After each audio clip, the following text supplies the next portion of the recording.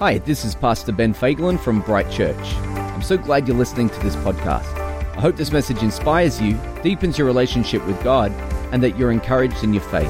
We hope to see you soon at Bright. Who knows that money sometimes can be a bit of an uncomfortable topic? It can be a bit, because it's personal, right?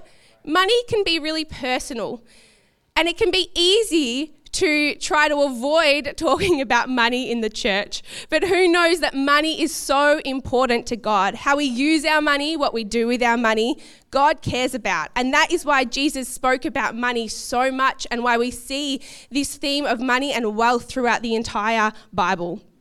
So it's so important what we're doing here in this series, and I hope that you've learnt something and been encouraged by it. Today, as I said, we'll be doing the final myth, and that is this: giving makes you rich. If I give, I'll get rich. Sounds pretty good, doesn't it? It sounds pretty good. If I give, then God will repay me with good wealth and good health.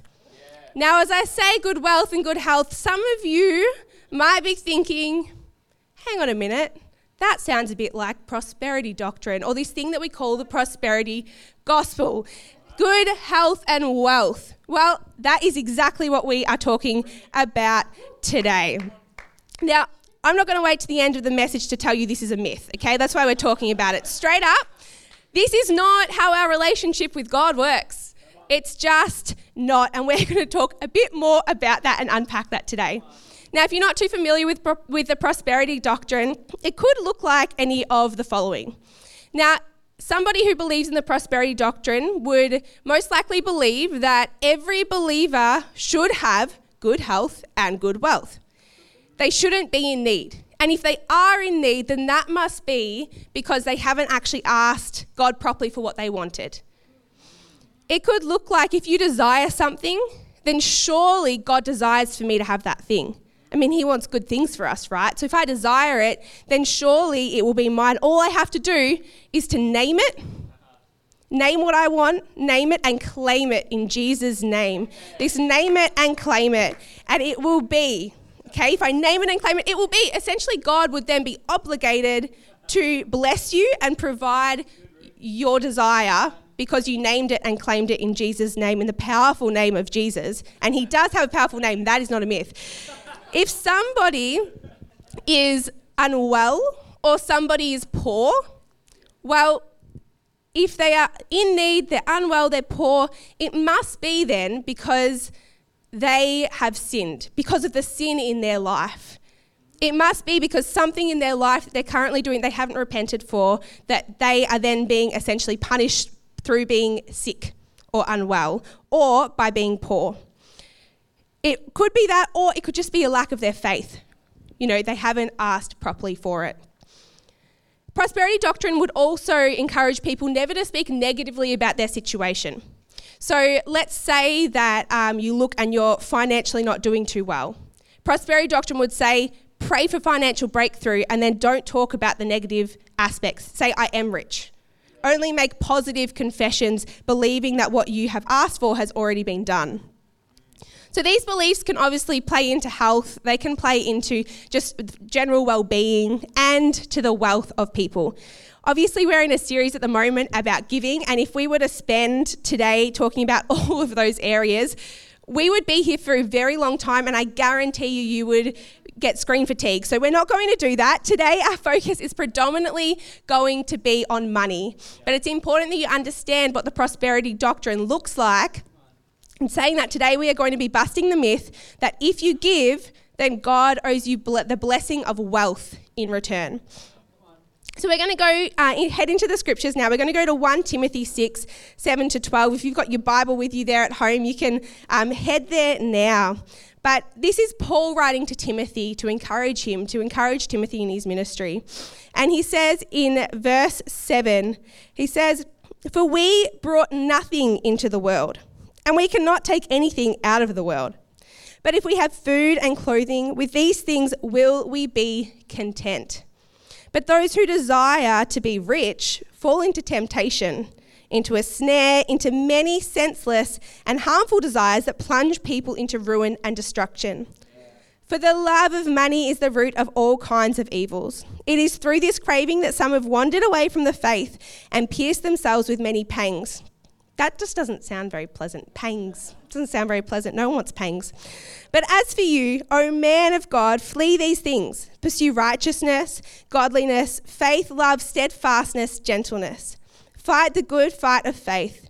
Take hold of the eternal life to which you were called and about which you made the good confession in the presence of many witnesses. You know, when I read this and even other scriptures throughout the Word of God, throughout the Bible, it's so clear that the Bible doesn't actually encourage us to pursue wealth. If the Bible doesn't encourage us to pursue wealth, why do we associate wealth with blessing?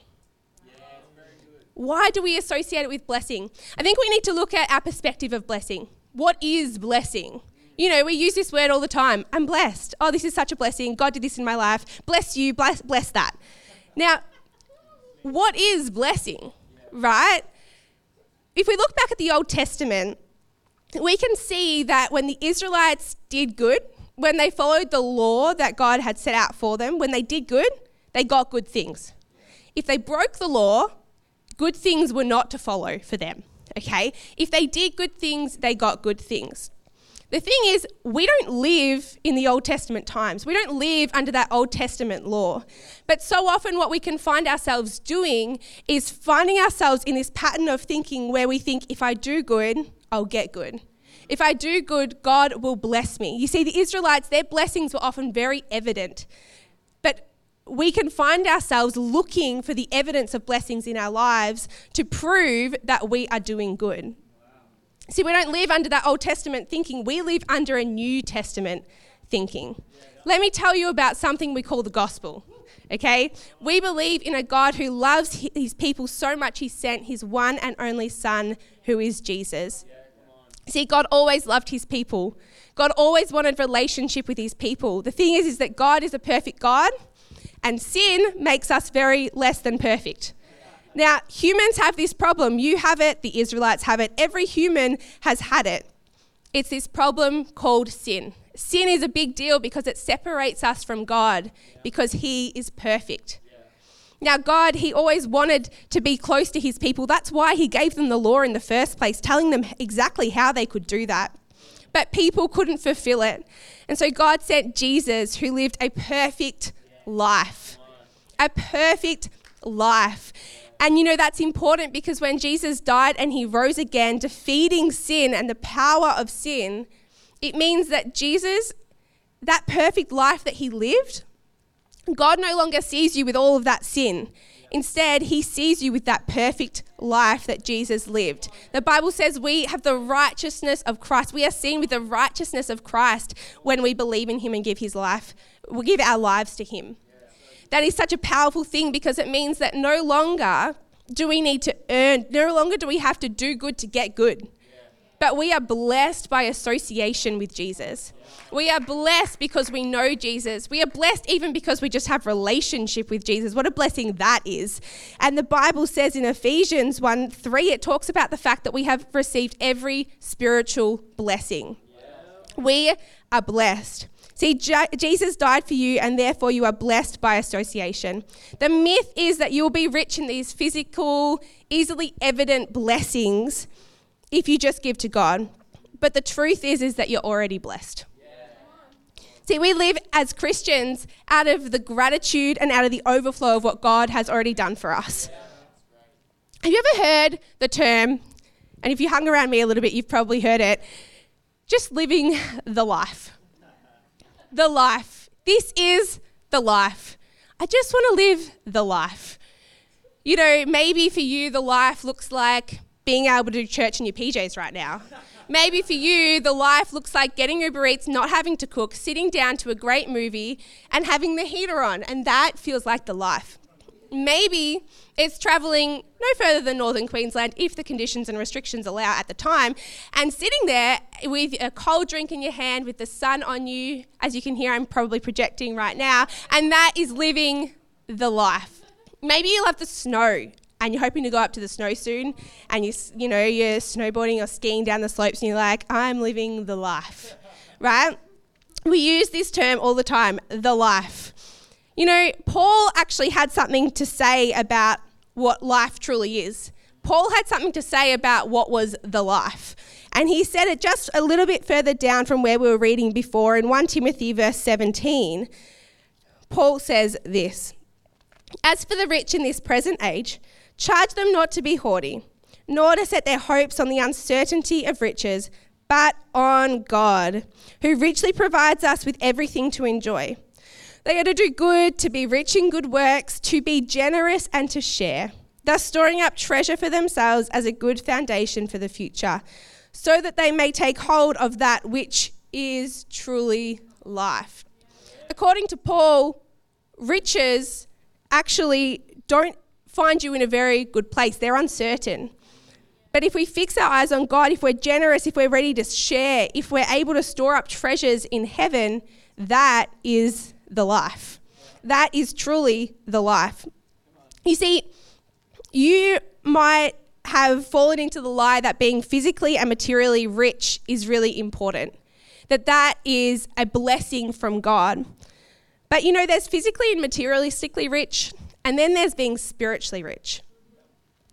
Being spiritually rich, you know, if you compromise your spiritual wealth, that time with Jesus, your spiritual disciplines, the privilege that it is to have relationship with God, the privilege that it is to be able to live out a life that he has called us to be able to have a heart that is after God's own heart. If we are to compromise that spiritual wealth for physical wealth, the truth is, and I hate to be the bearer of bad news, but the truth is, according to the Bible, you're not actually wealthy at all. You could have great physical wealth and no spiritual wealth, but according to the Bible, that wouldn't make you so wealthy at all. You know, if you've fallen into the lie that blessing needs to look like materialistic gain, then unfortunately you've missed the point.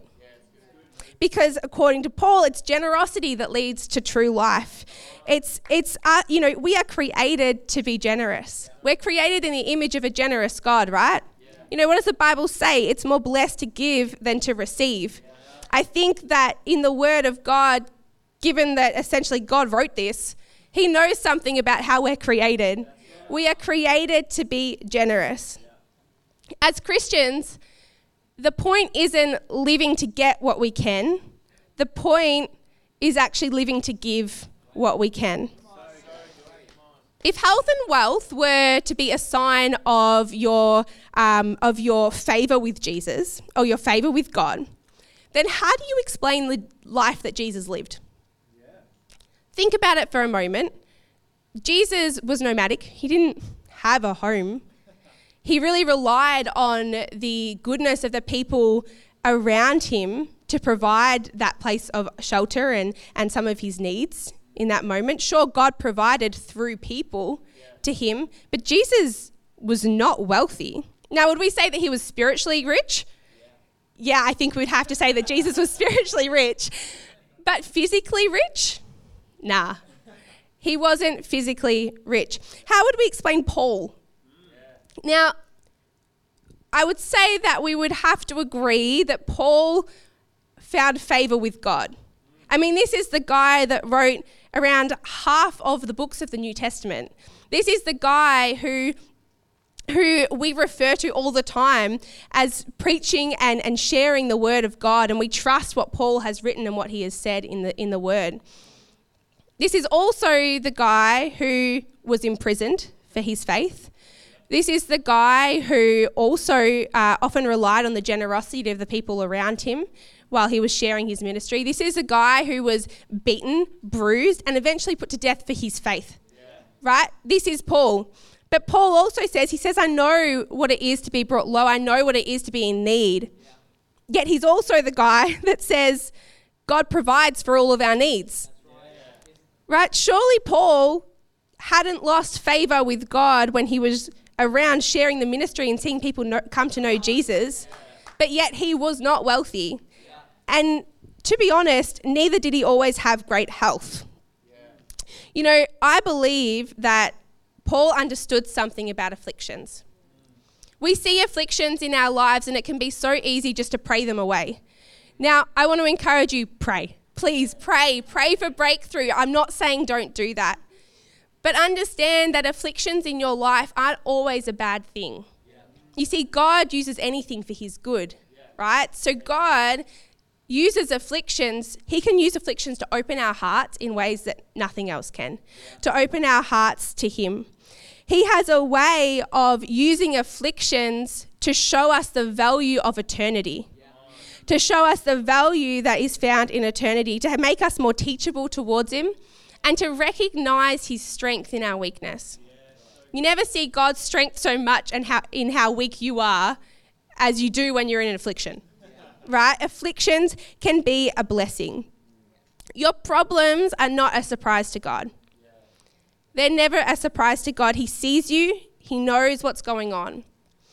And so one of the worst things that we can do when we are in a situation where we see it and it's less than desirable, we're in that affliction, we're in that place, one of the worst things we can do is hide from it. Pretend it doesn't exist. You see, prosperity doctrine would say, don't make a negative confession, only positive confessions. Well, it's a bit dangerous, if you ask me, to not actually acknowledge the problems that you're in. Regardless of the outcome, our trust is in God. You see, if you are in a place right now where you need financial breakthrough, or maybe you know someone that needs financial breakthrough, can I encourage you, don't pull the doona over your head and pretend the world doesn't exist around you. And also, please don't just pray and then say, I'm rich now. I'm rich because I prayed. That is not a very wise thing to do. What I'd encourage you to do is keep praying, but look for the areas that God has already blessed you. Look for the areas that he has brought blessing all around you. You see, God uses his people to bless others, and he will use you to bless others as well. It may be that there are people around you who can teach you how to budget. It might be that there are people around you who have a connection into a new job. It might be that there are people around you who can train you and give you the skills that you need to be able to find yourself out of that financial stress. Don't keep it to yourself. Don't pretend it doesn't exist. Pray and invite God in so that he can fill that gap, but look around for the ways that his blessing is already in place in your life. In 2 Corinthians, we read about this church, the Macedonian church. You know, I love the Macedonian church. I find them so encouraging, and I'll tell you why. See, the Macedonian church, they were poor. But the reason that they're written about in Corinthians is not because they're poor, but it's actually because they had the grace of God on their lives and because they were generous towards another church, the Jerusalem church, who were also poor. See, the Macedonians didn't go, we're poor, so we can't do anything about it. We're struggling. You sort yourselves out, we'll sort ourselves out. But by the grace of God on their lives, they saw that they could still be a blessing. They didn't limit what God could do by their poverty, but they were moved by God's heart and they were a blessing to others. You see, they saw an opportunity to be generous and to sacrifice. They saw an opportunity to encourage others and to see them do better. They hadn't sinned. They weren't out of favor with God. They weren't being punished, yet they were poor. You know, I think God is so proud of the Macedonian church because he has made sure that they are in his word for all time to come. Not only that they could encourage the Corinthian church at the time, but for all believers for all time to come. God was so proud of them, yet they were poor. God solves problems through the generosity and sacrifice of his people. And I think that, you know, our church has such a heart for that. That's why our miracle offering is such a great testament to the incredible people that we have at this church, because people have been generous and sacrificed so that God can work through you. Those who live by the prosperity doctrine and those who don't may actually not look that different on the surface, right? Like, think about it. If someone believes in prosperity doctrine and they give generously and somebody doesn't, they may also give generously. On the surface, it can actually be really hard to tell. But you know how to tell the difference? It's the motivation behind the generosity that reveals the heart. It's the motivation behind the generosity that reveals the heart. I want to clarify at this point, being wealthy is not bad, okay? Being wealthy is not bad. The pursuit of wealth, I would not encourage, but being wealthy is not bad. You see, you can have very little and have a terrible attitude towards money. You can have a lot and have a great attitude towards money. It's about the attitude, it's about the motivation, it's about the heart. In Luke, we read Jesus say, you cannot serve both God and money. That's Jesus that said that. You cannot. Not you should not. You cannot serve both God and money.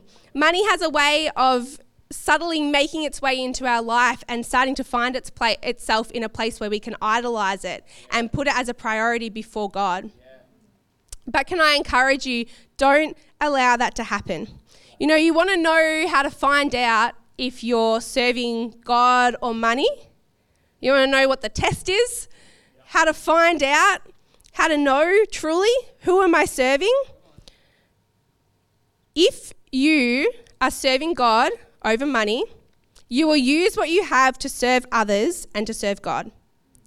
You will use what you have, your resource, to serve others and to serve God instead of just using it to serve yourself. That's how you know. You know, I love my husband, Zach. He's an incredible man of God. But one of the things that he often says, and this is one of the things that I love about him, one of the things that he often says to me, and I'm paraphrasing a little bit here, but is essentially this: I want to do what God would do with what he has given to me. I want to do what God would do with what God has given to me. And you know, I so agree. We want to do what God would do with what he's given to us. With the resource that he has given to us, what would God do with that? You know, we are blessed to be a blessing.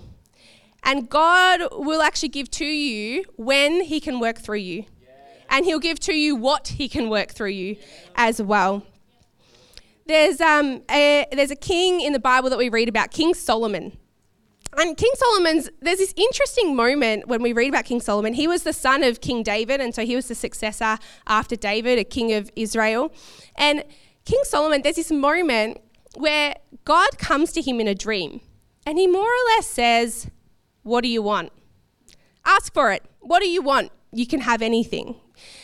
You know, I watched Aladdin recently, and this sounds strangely like the genie. Okay, it sounds strangely like the genie. Is God our genie? I mean, we know that he's not, but in this moment, it's a bit weird. Like, kind of sounds like he's Solomon's genie. Why can't he be our genie too? You see, the thing about Solomon is that he didn't actually seek the gift itself. He sought the giver of the gift, being God. And what Solomon did, he didn't ask for what he needed to fulfill his own desires. He didn't ask for what he needed to fulfill his own will and what he might want to do. But he actually asked for what he needed to be a good king. He asked for what he needed to fulfill God's will in his life. And the thing that he asked for was wisdom. He asked for wisdom. What a great thing to ask for. You know, this pleased God so much. And I believe that God only asked him this question because God knew his heart. He knew that he would give an answer that was pleasing to him because Solomon's priorities at this time were really good. They were in the right place. You know, after Solomon asked for wisdom, God essentially says to him, you know, you didn't ask for wealth, you didn't ask for possessions, that I would kill your enemies. And because of that, I'm going to give you those things as well. God blessed Solomon because his heart was in the right place. He sought the giver of the gifts, not the gift itself.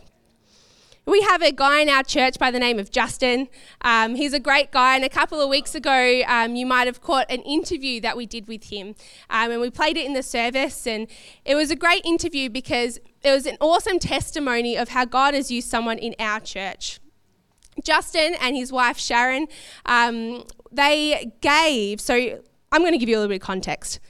Obviously, COVID changed how we did church for a little while there in 2020 and even today, okay? And so we had to take what we do physically and try to get it online so that we could all be together.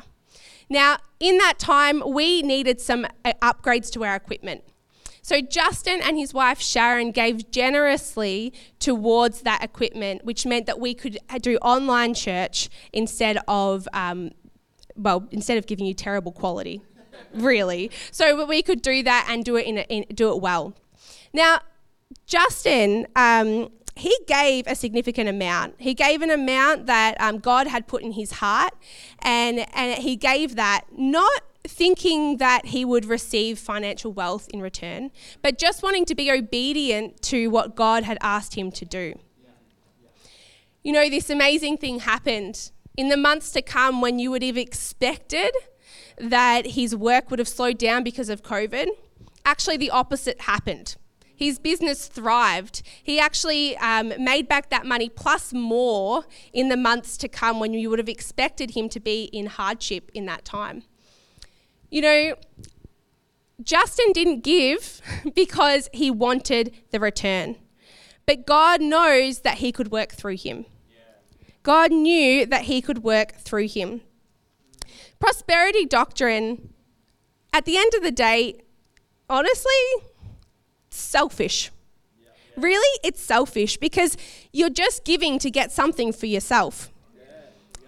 Is it truly sacrifice if you expect something greater in return? Would you truly call that sacrifice? If you have to control the outcome, does that require trust in God? See, sacrifice and generosity are going to be really hard if you don't fully trust God. If you don't trust God in your life, you're going to find it hard to sacrifice and give generously. The other thing about prosperity doctrine is it leads to weird theology, like weird beliefs about God. I mean, ultimately, it's quite works-based, right? I do this, I get this. I do this, I earn favor with God.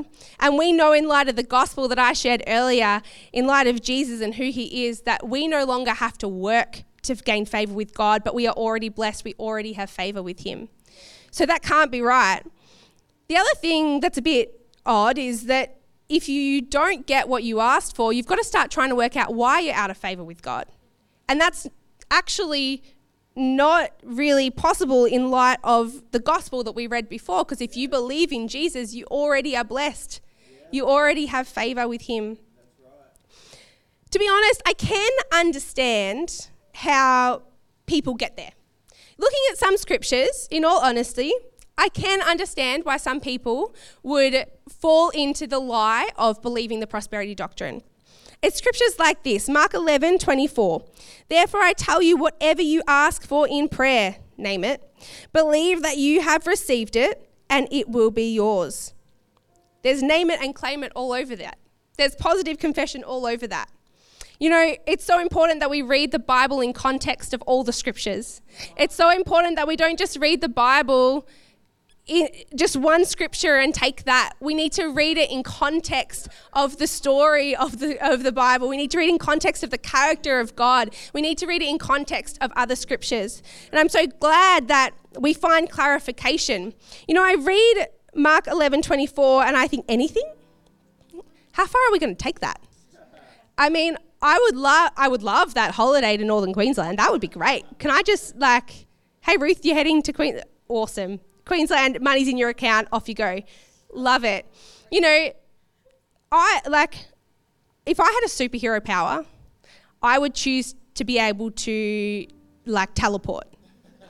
And I mean, don't we see that in the Bible? So it can't be that much of a stretch, right? I would love to teleport. Can I ask for that? How far are we going to take it? Of course, we know that is silly. But when we look in 1 John 5:14-15, we find clarification. It says this starting in verse 14, and this is the confidence that we have toward him, that if we ask anything according to his will, he hears us. And if we know that he hears us in whatever we ask, we know that we have the requests we have asked of him, according to his will. What does Jesus say before he goes to the cross? He says to God, if you can take this cup from me, if I don't have to die on the cross, I'd really rather not. If you can take it from me, please do. But Father, not my will, but yours be done. God will not act outside of his will. See, it's important to understand when it comes to the will of God, there's actually two types that we talk about. The first one is God's will of decree, and the second is God's will of command. You see, the first, God's will of decree, his sovereign will. Think about the fact that when Jesus went to the cross, there were people that didn't even know God that made decisions which led to prophecies that were made previously being fulfilled. Right? Think about Pilate, the Roman official who eventually ordered Jesus to be crucified. He didn't know God. He wasn't praying about that decision. But yet we see Isaiah prophesy what's to come. Way earlier in the Old Testament. You know, think about the religious leaders of the day. They made decisions and they made choices which fulfilled prophecy. That was always going to be, it was God's sovereign will. It was God's will of decree. But then we've got God's will of command. You know, that's the kind of will where it's like, I feel like God is saying this to me, but I'm too scared to obey it. You know, I felt God say this to me and I disobeyed because I was too scared. Or I feel God has put this on my heart and so I'm going to step out in faith and I'm going to do what I feel he's asked me to do. You know, our role is never to dictate to God. Our role is never to dictate to him, but to make petition and request, to come to him with praise and thanksgiving, making our requests known to him. Prosperity doctrine makes the person the ruler and God the servant. And that's a scary thought. I tell you what, you know, I love people, but I'm not really interested in a world where people are God. We're not qualified. It's a very scary thought to think of people as being God. We're very underqualified and it's not our role. Praise God that he's the ruler, that he's the king, that he is Lord. Praise God that he is in control. And if our hearts as Christians are in the right place, then we know that our role is to serve him and to serve his will. Honestly, there are many things that we desire that aren't of God, right? There's many temptations in our lives. There's many things that we desire that are not of his, but the more time we spend with him, the more time that we spend in prayer with him, in praise and thanksgiving, the more that he can move our hearts. And as he does that, what happens is instead of us just asking God for things, we start to listen as he shares with us his heart. And our heart starts to bend to his will instead of his to ours. If our heart is in line with his, then our desires will align with his as well. Imagine if our relationship with God was just like, I do this, you do that. It's very transactional. I'm not super interested in a transactional relationship with God when I know that he is a relational God who wants to know me and show me his love in my life. It just seems like it would be selling ourselves short. See, God's not a shop assistant that is obligated to just, you know, do what you ask of them. He's not there until you get the right fit of what you're looking for. He's not the shop assistant, he's your father. The idea that you can earn his affections or promises in your life is a lie. The truth is that we believe in a relational God who's in control and a God who is trustworthy. A couple of years ago, I had the privilege of being able to go to Indonesia on a missions trip, and I went for about two months, and it was pretty funny, really, because what two of my friends and I did is we had a project placement, a research placement in my final year of university. And we thought, what a great opportunity to use uni to go overseas and do a missions trip. This is a great opportunity. Now, we thought we were really clever until we were filling out the forms, and we were filling out the application forms because, of course, the uni had to approve it. So we're filling out the application forms, and there's this part on the application form that says that the university would only approve safe travel. So if you go to Smart Traveller, you can find just how safe your travel will be based on the area you're going to. So we put in the area that we were going to, and turns out really not safe. In fact, it was up the other end of the scale.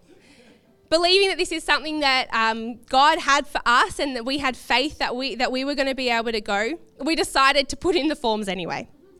There was a moment where we thought, should we just give up? Nah, let's put them in. We'll see what happens. Now, the university took so long to get back to us. In fact, it was only about 2 weeks before we left that they called and told us we had been approved. not too long after that, the uni asked to meet with us and they said to us, look, we don't know why you've been approved. Actually, you shouldn't be going. We should have never approved you, but we know you've booked your flights, you've got the grant, so go. The funny thing is, during this time, I actually felt God speak to me and put a conviction on my heart to give financially to the church. There was a really specific amount, and as a university student, of course, I had barely any money, and I was hoping to go to Indonesia where I would need to use some of that money. And God had put on my heart, you know what, Ruth, if you have the faith to believe that this is what I have called you to do, I want you to actually give. I want you to give this amount into the church.